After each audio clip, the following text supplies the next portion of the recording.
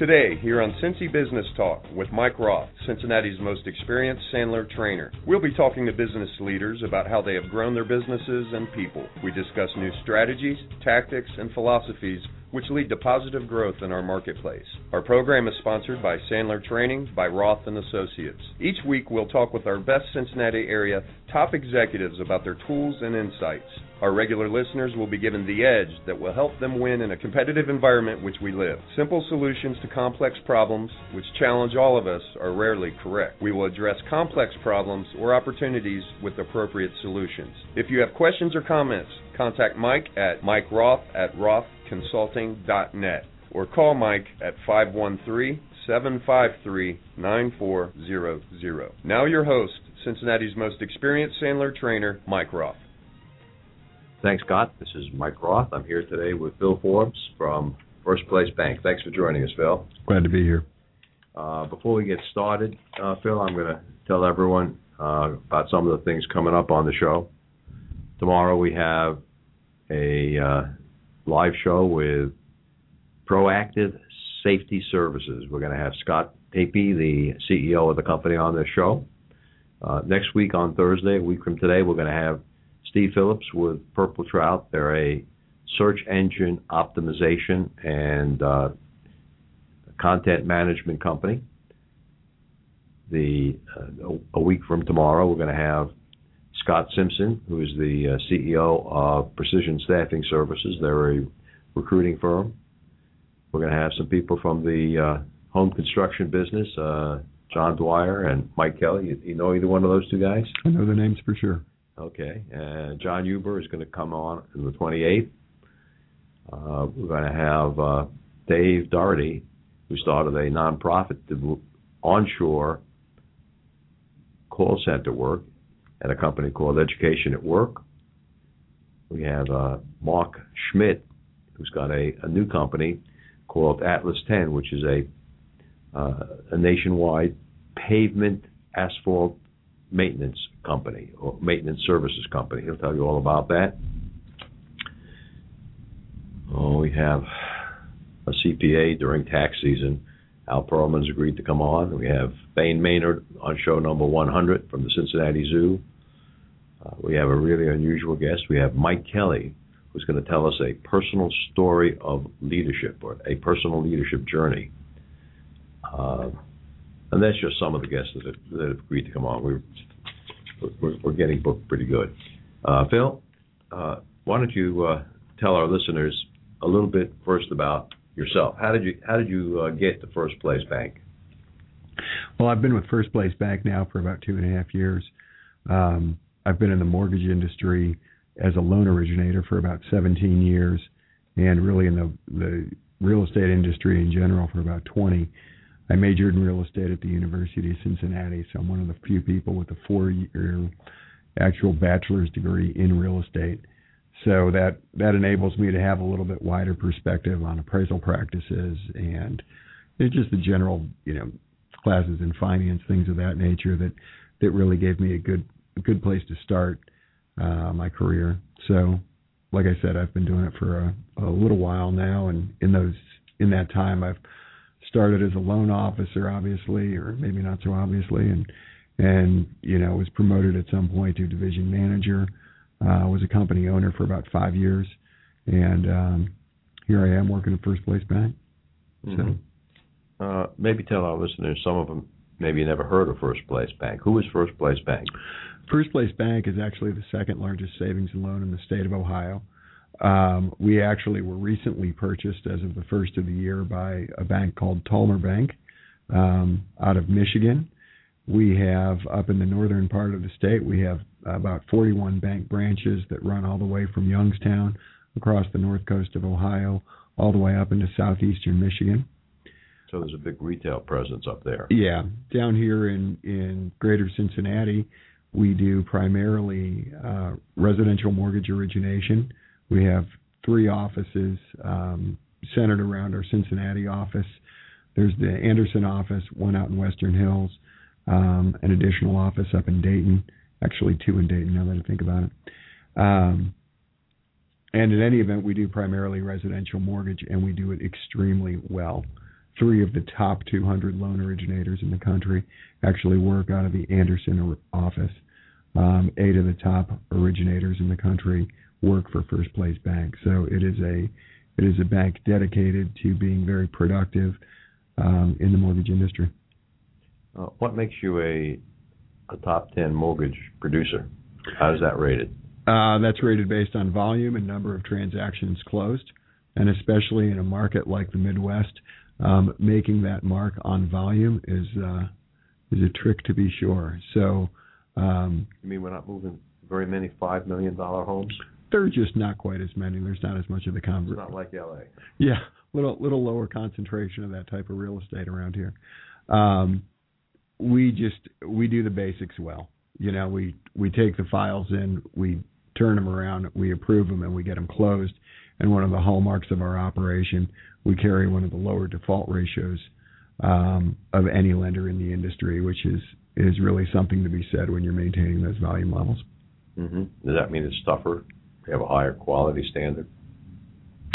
I think we have a better considered quality standard. There are competing lenders that would say we are lax, and I would say that we aren't lax. We're thoughtful and we're careful, and we know when to make the deal and when not to.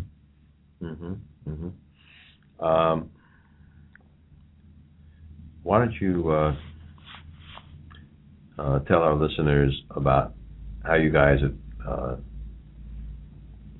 First Place Bank go to market? How do people find you? Except maybe driving by. That's interesting. Yeah, First Place Bank, you really won't find much about us on TV or radio or print media, where we actually keep a relatively low profile. The originators at First Place Bank tend to be a very experienced group, and we work there probably because we have the ability to make our own phone ring. And so that means that all of us have considered and developed some sort of market niche. That means people reach us for loans, whether that's years in the business and a large database of clientele that follow you, or most of us are very tuned into working with local realtors, and we are well known within that circle as a group of people that can be depended on to get the deals done efficiently, done fairly, done with care, so that the realtors are comfortable trusting their clients to us, and that's what seems to keep making the phone ring. And we've been doing it this way for a long time. I personally have been working on a referral type basis for 14, 15 years now. So most of your business is coming in from realtor referrals. Realtor referrals and past clients. Yeah, mm-hmm. I probably at this point, after all these years, see an equal mix of realtor and past client business. Mm-hmm. That's good. Phil has agreed to take questions, and we'll be screening those calls during the commercial breaks. If you want to call in and ask Phil a question, the number will be 646-595-4916. Phil, what is the unique marketplace advantage you think that First Place Bank brings to the table? I think we're just a little bit more tuned into our customers' process. As I was driving over here, I actually was working with a new client who's going to be applying online with me this afternoon. And he had an experience with one of the local major banks, nationally recognized bank. And his comment was, I submitted all this stuff to him, I gave it all to him, and it seemed like they just didn't care about it. That his loan officer, which would equate to my role in the process, would say, well, we'll get back to you, and then he wouldn't. And really that's partially his loan officer's issue, but really what's happening there is you have an organization that isn't communicating well, isn't moving information back and forth between the people efficiently, and as a result of that, you have really a breakdown in what's happening in the process. Mm-hmm. And at the end of the day, the client isn't getting to the finish line, that the client's goals aren't being met. it's just not acceptable. But at the end of the day, especially in mortgage lending, as our regulatory environment has changed, these divisions are becoming almost standardized. They're becoming part of our standard operation. And what exactly do you mean by that? There's been encouragement within a lot of organizations that there be separations between certain parts of the company, so that those, one part can't influence the action of the other part, which on the face of it seems to make sense. Mm-hmm. But what ends up happening is that really neither part, you really create a division within your organization, and you have two different pieces of the organization pulling in two different directions. So you've got an application for a loan here in Cincinnati. Where is your underwriting department or approval department? Our underwriting is here in Cincinnati. So if there's an issue or a question, I can walk over and talk to an underwriter, and I can get that question addressed. So your decisions on whether or not someone's going to be granted a mortgage is happening right here in town. They are. And as a result of that, you have an underwriter who's looking at it, and that underwriter is looking at the appraisal and understands if, a comparable property was used, and let's say you've got a Marymount piece of real estate, and you have a comparable property used that's for instance in Madisonville, which is the crow flies, might only be a tenth of a mile in the same zip code. Bad. But a local underwriter can tell the difference between, those two properties and understand, whether or not that's a good comparable property, for better or for worse. That could pull down the value of the Marymount property.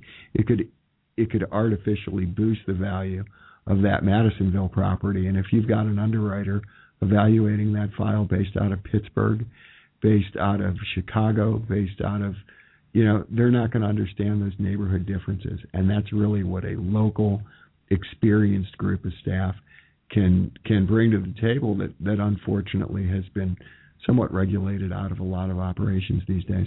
Mm-hmm. So how many pages of forms and applications does someone have to fill out to get a new mortgage? Well, does someone have to fill out, or do we have to go through with them? Generally speaking, our process would entail somebody usually applying online or applying on the phone if online doesn't work for them, mm-hmm. So that we can get them pre-approved. And then they're going to sign off on a loan application package. And that loan application package is generally going to be about 28 pages.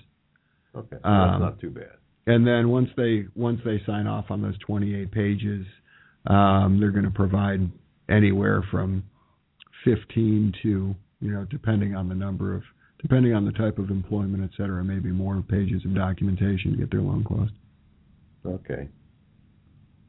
That's better than someone else said it was like 76 pages of documentation for the loan closed. Well, yeah, the loan closing you're going to see about 76 pages. Absolutely. We were just talking about the application process. The application process. And once we do what we do, that file, usually even the most basic file, is probably going to run 150 to 200 pages.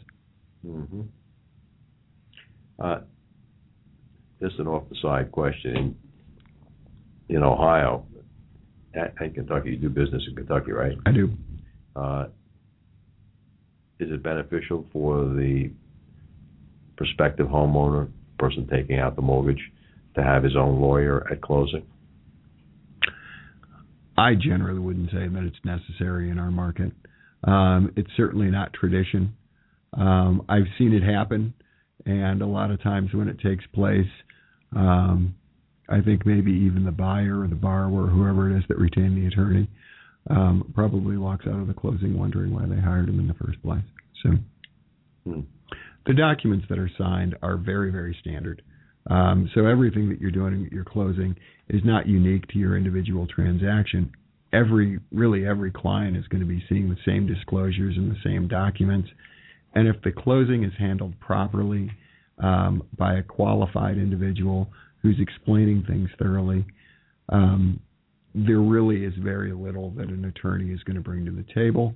And if you really want to be, careful about it, you want to have all your documents ahead of time, we can certainly email that information to you, before you even close. You can see everything before you get to the table. Good. Again, if you wanted to ask Phil a question, the number is 646-595-4916. And we'll be back in about 2 minutes. Company owners and sales managers, are you sick and tired of hiring a salesperson you think is Tom Cruise only to get Pee Wee Herman on the first day of the job? Call me, Mike Roth, 513-646-6523, to stop this from happening to you again. Imagine you just left your prospect's office and he now has your proposal, quote, or estimate. What do you suppose he's going to do with that valuable information that you just gave him for free? Call you tomorrow with an order? Get real! He's shopping it around to the competition. Hi, this is Mike Roth, founder of Roth & Associates. I'm the most experienced Sandler sales trainer in Cincinnati. I'm constantly amazed how salespeople operate. They believe a prospect asking for a proposal means the sale is as good as closed. Face it, trained prospects will turn you into an unpaid consultant. For over 20 years, we've been coaching, training, and challenging professionals who are 100% committed to long-term sales growth and profitability, no matter what it takes. If you're deadly serious about increasing sales, call me at 513-646-6523. Find out how Sandler Training can make you better, faster, and stronger. Or register now for our next open house, 513-646-6523. This is Mike Roth, the most experienced Sandler sales trainer in Cincinnati. This is Mike Roth, Cincinnati's most experienced Sandler trainer. At the first sign of trouble, there are 3 types of business leader. The first type of leader is like a turtle. He pulls his head and tail in and hides in his shell. Turtles hunker down, just trying to survive. The second type of leader is an opportunist. They're like eagles. Eagles spread their wings and take advantage of the winds. They catch the storm wind and rise to new heights. The third group, between turtles and eagles, are called turkeys. Turkeys are average and anxious. They huddle together and move. They never soar. However, turkeys are easy prey for those who seize the opportunity and soar. If someone in your industry goes out of business, are you going to get the business? The question is, which type of leader are you? Will you seize the opportunities to take market share and grow, or will your fate be like the turkeys? If you're serious about growth, call me to arrange a confidential meeting, 513-646-6523, or check our website at rothconsulting.net. This is Mike Roth. I'm back with Phil Forbes. Phil, what's actually happening now in the Cincinnati, Northern Kentucky, maybe Dayton mortgage market?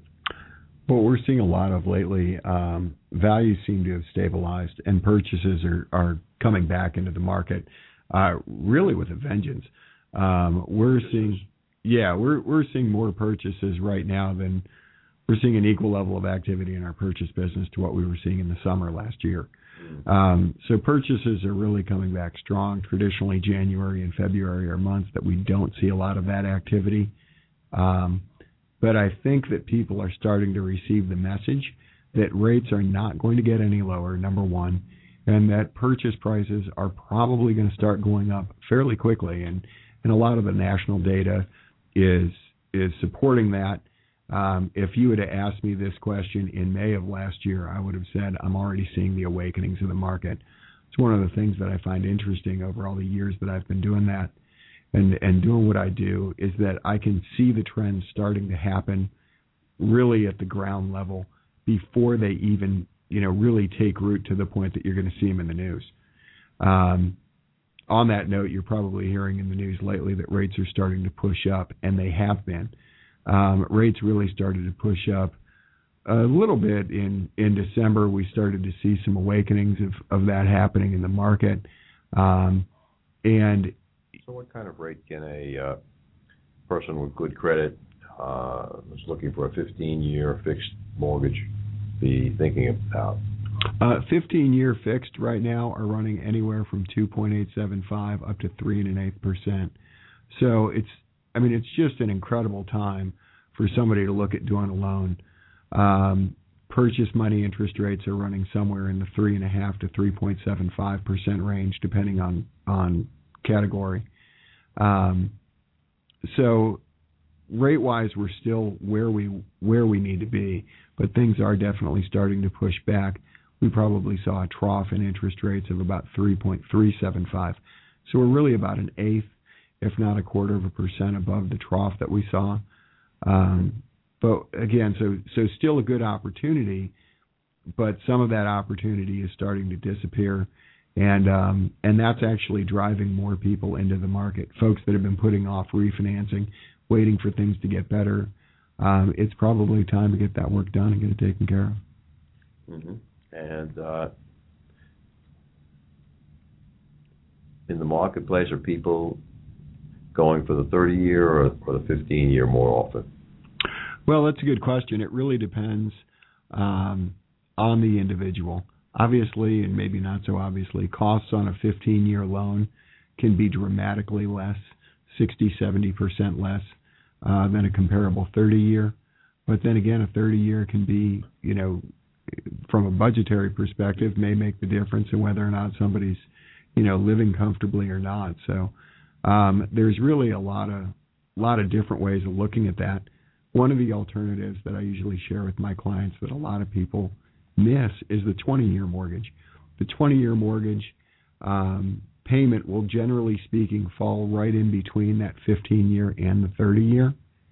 But what's really beautiful about it is for half the step up between your payment from 30 years to 20 years, you get 2/3 of the term reduction that you'd otherwise be paying, and that could be a nice alternative for someone who finds the 30-year comfortable, maybe even a little bit too comfortable, but finds that 15-year probably a little bit too tight to be comfortable with. Mm-hmm. In terms of the size of the monthly payment. Right. The longer the term, it's going to push the monthly payment down. Right now, for every $100,000 you borrow at these interest rates, principal and interest on a 30-year fixed is going to run you right around $450 a month. So you can really borrow a lot of money efficiently. Those that are participating in the market, diving in with the fixed rate, may find, 6 to 20 years from now, that it was the greatest financial move of our lifetime. If we move into an environment where we have a lot of inflation, then inflation compared to what they're paying on their interest rate may mean that they're better off just paying their required monthly payment and not making principal payments. Mm-hmm. So are you writing mortgages like that too? Well, every mortgage that we generally write these days is going to have a principal and interest component. Mm-hmm. But a lot of times folks feel like, well, I'll start with this 30-year, and when I get 5 or 10 years into it, I'll pay some principal down and I'll start paying principal off. But what I would suspect will happen with a lot of people, as inflation starts creeping into the market, people will be looking at it saying, well, I'm borrowing this money at, 3.5%. Mm-hmm. And right now inflation's running 6 or 7%. I'm better off not making a principal payment, putting this money into a savings account when we see savings rates return, and people actually see a higher return on their investment in savings and CDs than they're paying on their mortgage. Makes some sense. Well, there's always the argument that I want to own my home. Absolutely, and that brings up a great point. I developed the concept, I think, in somewhere in 1998 that I like to call with my clients sleep factor. You should always do a loan that you're comfortable with. If you do a loan that makes you nervous, it wasn't the right choice. And mathematically speaking, you can show people all sorts of different transactions. Back in the day, there were option arms with ridiculously low payments. I think in my entire career, I presented one option arm to a client. It didn't close because when I was done telling them about it, they didn't want the loan. Mm-hmm. But, you can sit down and look at the mathematics of a 15-year loan as a great example, and somebody can look at that and say, well, I really want that low rate. I want that low overall cost to borrow. I recognize that payment's going to be a stretch for me, but I'm diving in. I want to do that 15-year. And what ends up happening is you'll hear from them a year, 2 years later, wow, I really wish I hadn't done that. The overtime that I was relying on to make that payment has evaporated, and now all of a sudden that payment is uncomfortable. I've seen people carrying 15-year loans that are late on their credit card bills because they're having trouble making that 15-year payment. Again, this is where sleep factor should have kicked in and really look at it and make sure that what you're doing is sustainable for the long term, that you're not, diving in because of a teaser rate or some low interest rate that at the end of the day is going to make you unhappy for one reason or another. Mm-hmm. So what do you think the opportunities and possibilities are in the marketplace? Is it possible that housing prices could dump down even lower? I consider that unlikely. And of course, anything's possible. But we've already seen things kind of even out. And I've been watching prices for a long time. And I at this point, kind of believe that we've probably seen the trough in housing prices.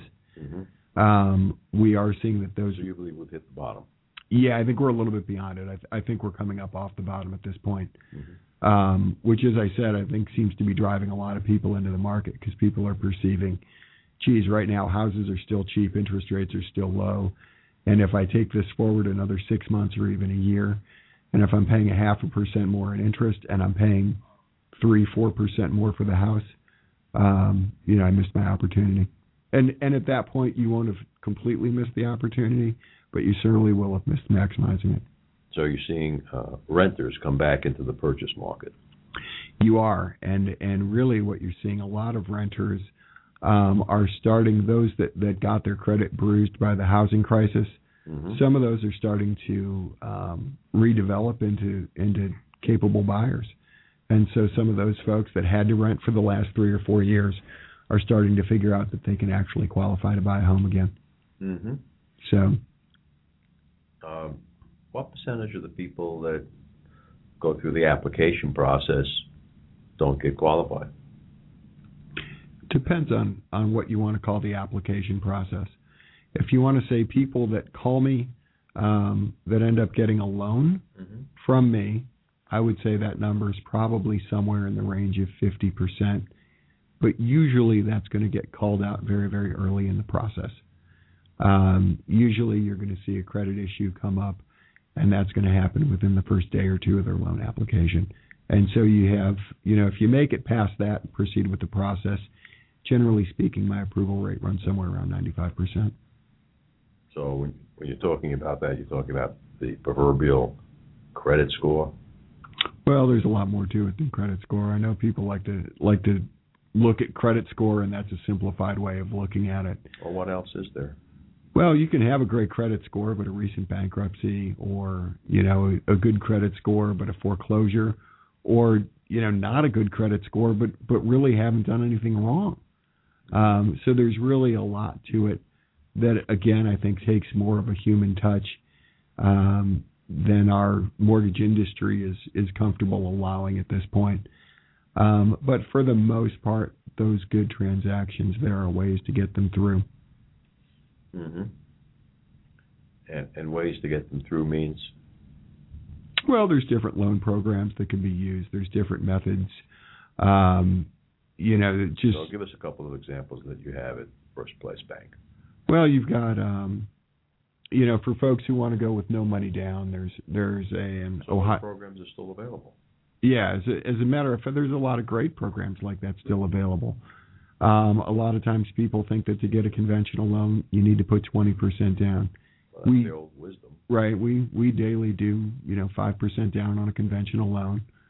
Some of those people are paying PMI. Some of those people aren't. Maybe not paying it directly. Sometimes the PMI is built into a slightly higher interest rate. We have a rule here at Sandler. We don't use buzzwords that other people might not understand. Sorry about that. We've been in the industry a long time. PMI means? Private mortgage insurance. It's an insurance policy purchased by the buyer that protects the lender from loss on the loan. Sorry about that. So there are situations right now where, veterans are a great example. We love veterans loans. Veterans loans we underwrite here in Cincinnati. Our VA underwriter is located in our Cincinnati office. But VA is probably the most efficient way to put no money down on buying a home. Rural development still has some opportunities available where you can buy a home with zero down if it's located in certain areas. In Ohio, you have the Ohio Housing Finance Agency. Down in Kentucky, there's the Kentucky Housing Corporation. And all of those two agencies are state-owned agencies that are essentially distributing federal dollars to help people buy homes that otherwise would probably have trouble buying a home. Okay. Again, Phil said he would take questions if you want to call in at 646-595-4916. Let's listen to Sandler Rule number 2.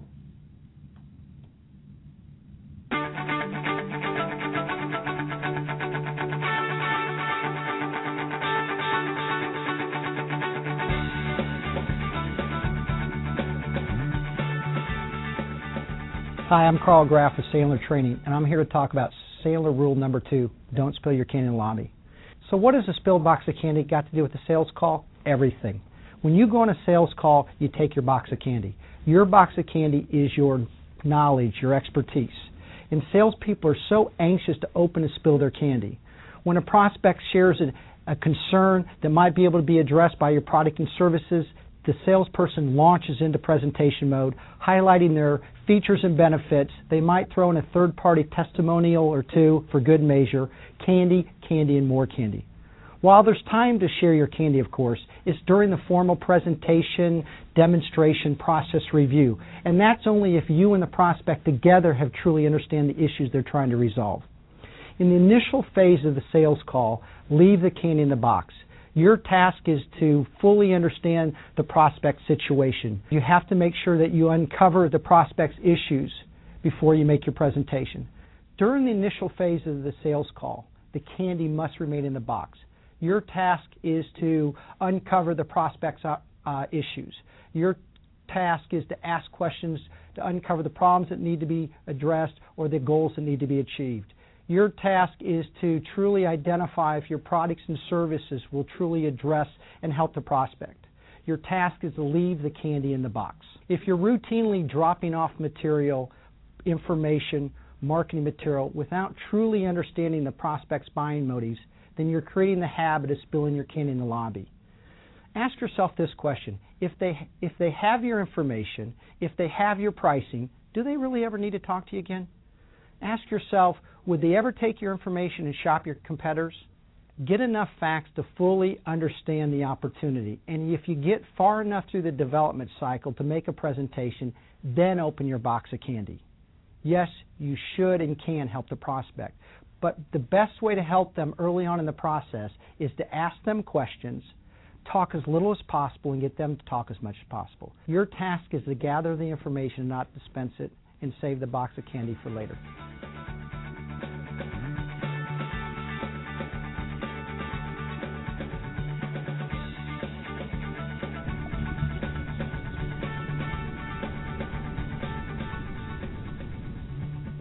This is Mike Roth. I'm back with Phil Forbes from First Place Bank. Phil, we were just listening to the Sandler Rule about educating prospects. Mm-hmm. That doesn't ever happen to you guys at First Place Bank, does it? We educate prospects every day.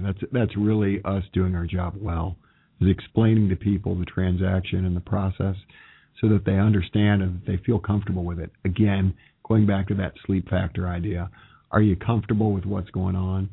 And do you understand what's going on? So hopefully when we do our job well, both of those things are the case. Yeah, well, you said you had a 95% closing ratio. Yeah, once people apply, their loans are approved, they're handled. Is there an application fee or anything at First Place Bank? We will ask for, I call it an appraisal fee. Other loan officers will call it an app fee. We ask that you pay for the appraisal up front. But beyond that, no, we're really not looking for upfront fees to kick the process off. And how are appraisals coming in? Are they coming in fair relative to market value or low or high? Or appraisers have, generally speaking, been conditioned to be conservative in their values. Mm-hmm. But generally speaking, we have a conservative market, and so those appraisals are generally working out pretty well. There's another program in play right now called HARP, the Home Affordable Refinance Program, which actually was a loan program developed by the federal government after they took over Fannie Mae and Freddie Mac.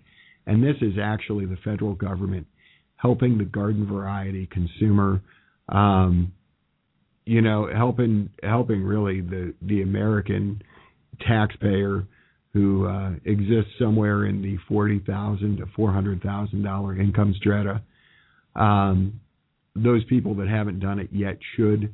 But really, it was a program designed that when all of our home values fell throughout 2008, 2009, you couldn't refinance because the values were not supporting the loan. Well, because the federal government took over Fannie Mae and Freddie Mac because they had to, they kind of required Fannie Mae and Freddie Mac that essentially for the loans that they already had, so not adding more risk to their books, but simply taking the risk that they already had and moved it to lower interest rates. So for those limited transactions that have been done before sold and closed before May 31st, 2009, those people that haven't refinanced yet can refinance regardless of value if that loan is owned by Fannie Mae or Freddie Mac and sits in certain pools. And there's obviously some detail to it that's difficult to explain on a macro level. How does a homeowner know who owns his loan? You can search the web and find a tool provided by Fannie Mae or Freddie Mac and input your information. And that system will tell you if the loan's owned by Fannie Mae or Freddie Mac.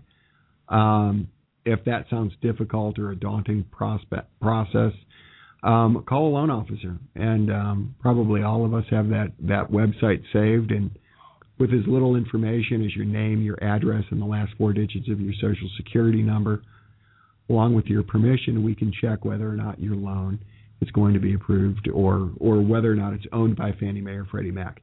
There's still an additional vetting process that happens after that. But once we get a yes on that answer, usually 80 to 90% of the loans are going to qualify for that home affordable refinance program. Is there a limit on the number of homes that someone can own through your bank? We go to 10.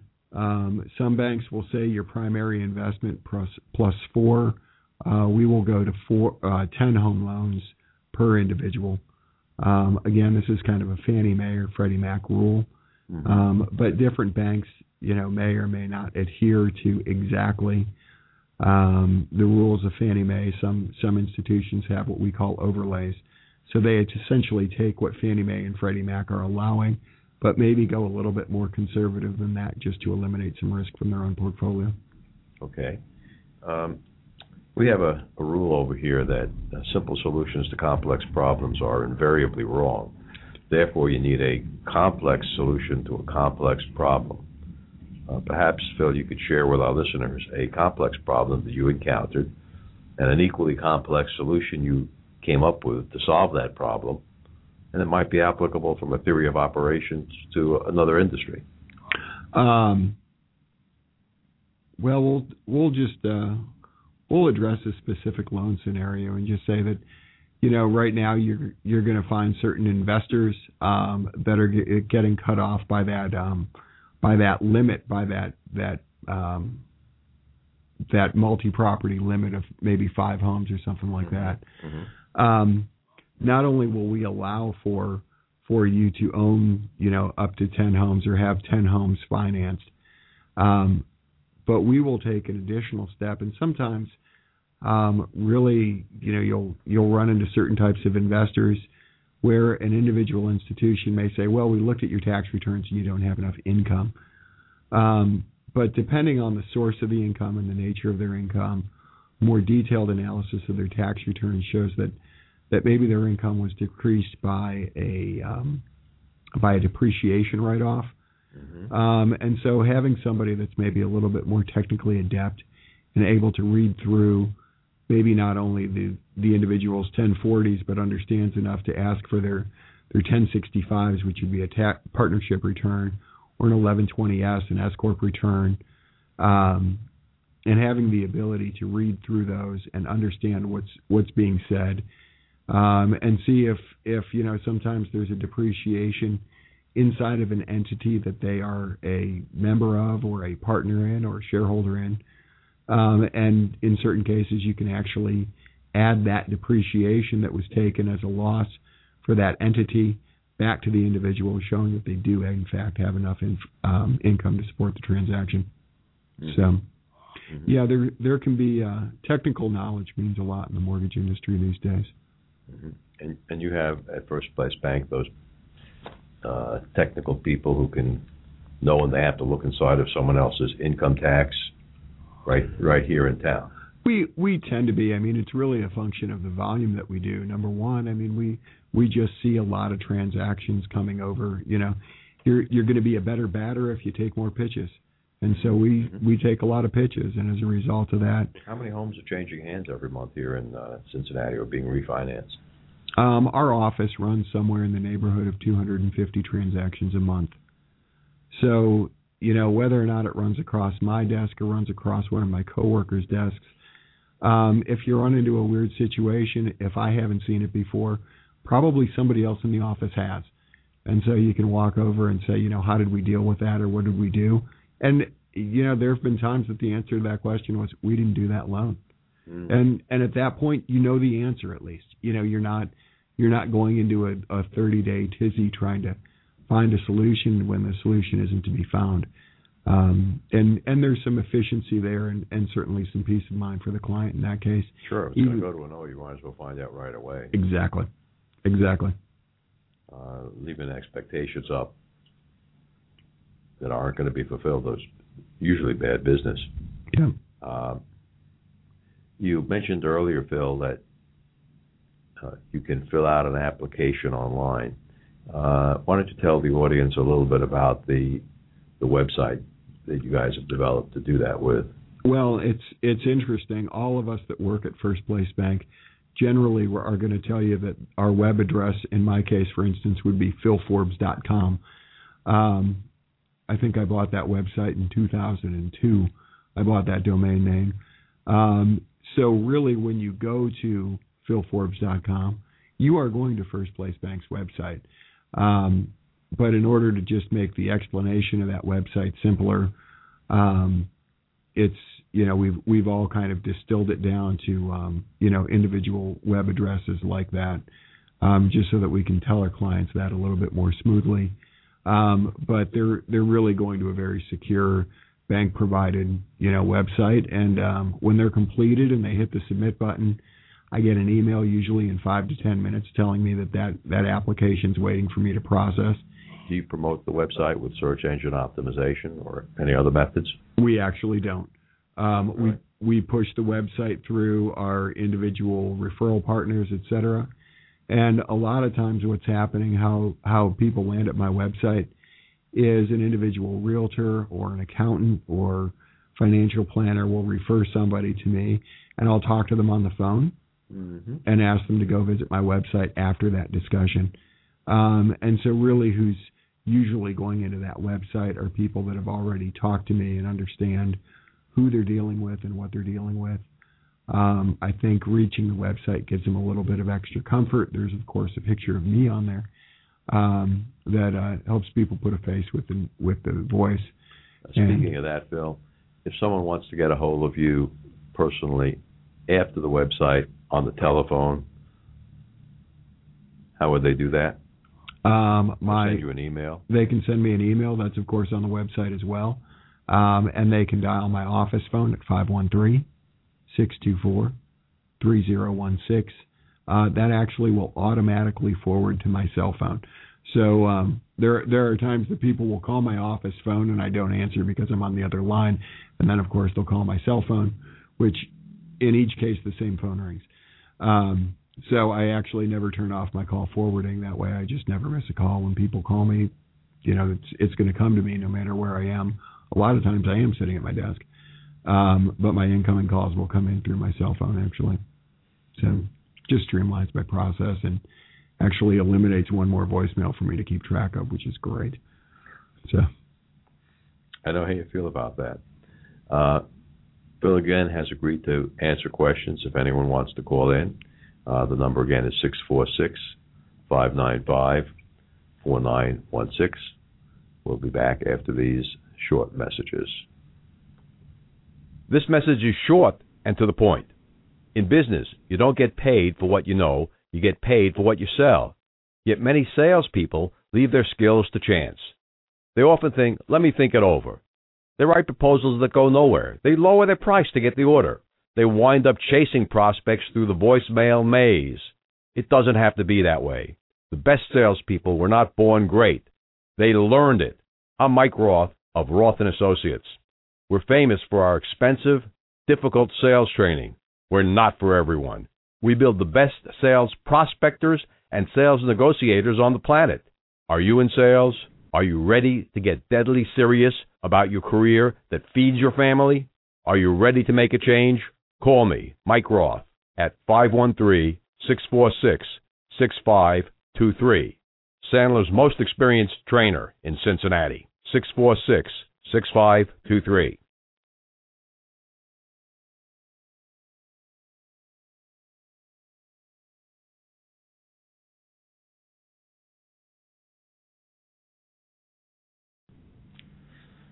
This is Mike Roth. I'm back again with Phil Forbes. Phil, you've had your own company? I have. How many years did you run your own company? I bought it the very, very first of the year in 2005 and closed it down somewhere around October of 2009. Okay, so it was a mortgage company. It was. We were a mortgage brokerage operation. Good. Maybe you could give our listeners a leadership tip, maybe two. Wow, there's a lot there. Leadership is absolutely the most top-down piece of any organization, and I noticed that before I owned my company, and really noticed it when I did own my company, and it really became the. So you bought a pre-existing company? I did. Starting your own. I did. It was a time in the market when refinancing was drying up.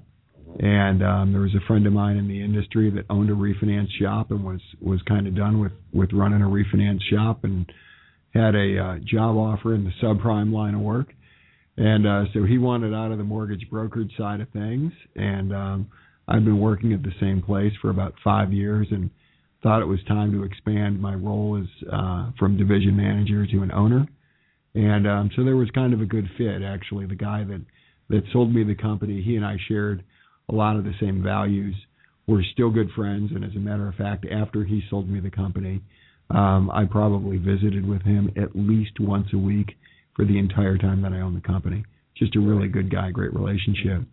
Sounds good. But in terms of leadership, at the end of the day, I think that leadership is a top-down enterprise, and an organization will invariably, for better or for worse, reflect the values that the leader holds and expresses through his work every day. So it really boils down to that. So if you want your company to be a certain way, act that certain way every day, and it will come true for better or for worse every time.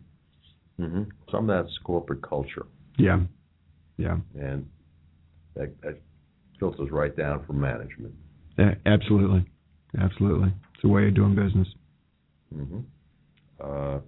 Let's see, something I forgot to mention earlier is there's still time to sign up for the Sandler Client Summit in Orlando next week. Go to the website, Client Summit 2013.sandler.com. Should be a great conference down there. The Senior Vice President of Marketing and Sales from LinkedIn, a fellow named Brian Frank, is going to tell us how LinkedIn uses their own product to grow their brand and grow market share. 3 great days. The conference is titled No Guts, No Gain. March 27th, we're going to have another cold call camp here in Cincinnati. There are some seats available for that, so if it's for yourself or your team, call the office here at 753-9400. Talk to Carmen. She can get you set up for that. Phil, at First Place Bank, you guys have a strategic planning process that you run through every year. You're dealing with, for lack of a better term, salespeople, professionals at a fairly high level. I think all of us are definite goal setters. Goal setters? Yeah, I don't know that there's a formalized process where each individual does that, but I will say I know for myself personally, I kind of take a day at the end of each year, at the beginning of each year, to kind of go into a retreat and identify what it is I'd like to accomplish on a business level, and really even in, you know, this sort of planning applies to things I want to do with my family and things of that nature. So I think anybody who is moving forward without a roadmap is lost. So, you know, you take this plan and leave it in words, or do you put it into pictures? Wow, I do all kinds of things with it, actually. Interesting. What do you do? I create a written list of goals that are set up into an automated appointment that pops up for me at the beginning of each month, so that I can so that whether I like it or not, those get put in front of me. That's a good tip. There's a set appointment each month where I balance my accomplishments on the year against my accomplishments year to date, so that I'm tracking my progress toward those goals. If you want to look at it as pictures, there's graphs involved. Mm-hmm. And, you know, things that have arrived on that goal have been volume levels of business that I want to do to how often I intend to call my dad. I try to really manage all parts of my life that way. I don't think you're going to get anywhere without a plan. And so, you know, take a little bit of time, not a lot, to identify really what's important to you. Identify a plan and stick to it. And that doesn't mean that if you developed a bad plan, you should stick to it until your next planning session. Sometimes you need to scrap the plan and adjust the plan, leave room for adjustment. But at the end of the day, if you're not doing that sort of thing, if you're not setting your appointments, if you're not paying attention to what you're doing on a daily basis, you will find out that you don't arrive where it is you expected to arrive. Right, right. And those people who work with me probably cringed when you said that, because we don't set up any appointments. We have meetings, or we get invited in, but appointments are for the dentist or, God forbid, a lawyer.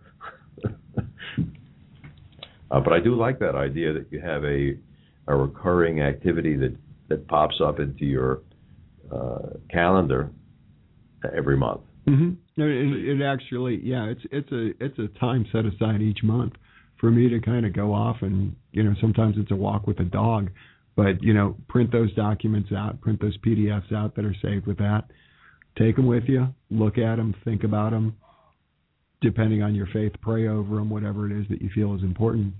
But take the time to pay attention to your direction and what it is that you know, where it is you want to be. Yeah, I've seen so many people and companies lost in the process, didn't know where they were going. In fact, we created a strategic planning process a couple of years ago that was just designed to go 2 years long. Mm-hmm. Every year, repeat process and go 2 years out. Right. Because we know that too many things are going to change. Right. And if you stick with a 5-year plan, right, by the time you get to year 3, you're in deep, serious trouble. Right. New opportunities in the marketplace get lost. Yeah. So I was going to ask you this earlier. First Place Bank got purchased by another bank in Michigan, you said. Yes. But are going to continue to operate here as First Place Bank? We are continuing our operation as First Place Bank. That's the plan at this point. Okay. And you said the word savings and loan earlier. Is that really what it is? Is a savings and loan? If you want to be technical, yeah. There's technical differences between a bank, a savings, a loan, a credit union, et cetera. Right. And so if you really want to be technical about it, I guess we're technically a savings and loan. Okay. So are the loan standards different between banks, savings and loans, and credit unions? Between banks and savings and loans, I would say generally speaking, we're operating under the same OCC, Office of the Comptroller of Currency, and the FDIC, the Federal Deposit Insurance Corporation. So we operate under their regulation. Now the CFPB also is involved in our operation. What's a CFPB? The Consumer Finance, CFPB, Consumer Finance Protection Bureau. And that is a new entity that's designed to really act as an umbrella over all of really about 13 former agencies that regulate consumer finance transactions. Mortgages fall into that category. Car loans, credit unions fall into that category as well. So that's how we're regulated. Credit unions actually have substantially different rules that they work under than us. So when you originate a loan, is First Place Bank actually going to hold the paper, or is that going to be pushed off to Fannie Mae? Yes and no. So, yes, we're going to sell that loan to Fannie Mae probably within 30 to 60 days of your closing. Okay. Generally speaking, up to this point, that sale has been transparent to our consumer. So my borrowers continue to make their payments to First Place Bank. First Place Bank services the loan. Right. So First Place Bank, so if you have a question, you can call me and say, hey, Phil, I don't think you guys paid my taxes. Can you please check on it? And I'll pick up the phone and call our servicing department and work through it with our servicing department. Sometimes I'll just forward people on to our servicing department. But just because we actually handled paying your taxes and collecting your payment doesn't mean that we are your lender. Technically, your lender in that case, your loan has been sold off to Fannie Mae and Freddie Mac, and we are in that case exactly what you said, your servicer. So. But in your answer, are there some loans that your bank keeps? Very, very few, if any. Really? Yeah, what you're asking about is what we would identify as a portfolio loan. Generally speaking, those are second mortgages. We do second mortgages. Again, not a lot. You're dealing with an institution here in greater Cincinnati doing about 250 loans a month, maybe 5, less than 10 for sure are second mortgages. Mm-hmm. So that would be someone who's going to do a dramatic improvement to the property. You can do that with a first mortgage too.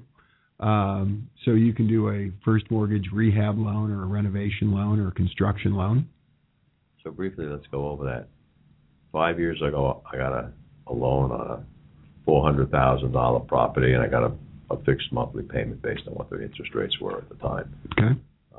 Now I want to do a $50,000 improvement to the home, but I don't happen to have $50,000 cash in my hand. How do I handle that with the mortgage? Do I get a second mortgage? You could do a second mortgage. Okay. You could do a rehab loan. Let's say you came to me and rehab loan? Said, Phil, I borrowed $400,000 5 years ago, and I need $50,000 to put a swimming pool in the backyard for my wife. Mm-hmm. And as a result of that, I'd like $50,000 from you. And I'd look at it and say, well, we can do a second mortgage for you, and you're going to have, either a variable interest rate or a fixed interest rate, depending on what you prefer there. I said, but, your current interest rate is 6%, and you need to get rid of that because you're paying too much interest on your first mortgage. You could do either a simple cash-out refinance where we took your existing loan, added about $50,000 to it, and gave you a new loan, or we could do what's called a rehab loan where we looked at it and said the property after this improvement has been made is going to be worth $50,000 more dollars. And so it may make sense to lend on the property based on its as-improved value. And then in that case, you're doing a rehab loan. Mm-hmm. Okay. That's certainly a new and different perspective for me, and something that other people might not have thought of. There's a lot of wrinkles to it. It's actually one of the things that we're really, the rehab loan and the renovation loans are one of our hottest products right now. We're doing a fair number of Fannie Mae Home Path loans, which is a loan specifically offered by Fannie Mae for the property that they've taken back in foreclosure so that they can liquidate their foreclosed inventory. Home Path. Home Path. We're recognized by Fannie Mae as one of their most productive lenders in the state. Okay. Phil, since we're running out of time, I want to thank you for being on the show with us today. I'm going to be giving you a copy of one of Sandler's books, The 49 Sandler Rules. We heard one of the rules today in the show. And giving you a copy of our training calendar and a couple of free passes to one of the training classes. That sounds great. I appreciate that. Phil, thanks for joining us here today. Scott, why don't you take it away? Thanks. I had a lot of fun. Thanks for listening. If you have questions or comments, contact Mike at MikeRoth rothconsulting.net or call Mike at 513-753-9400.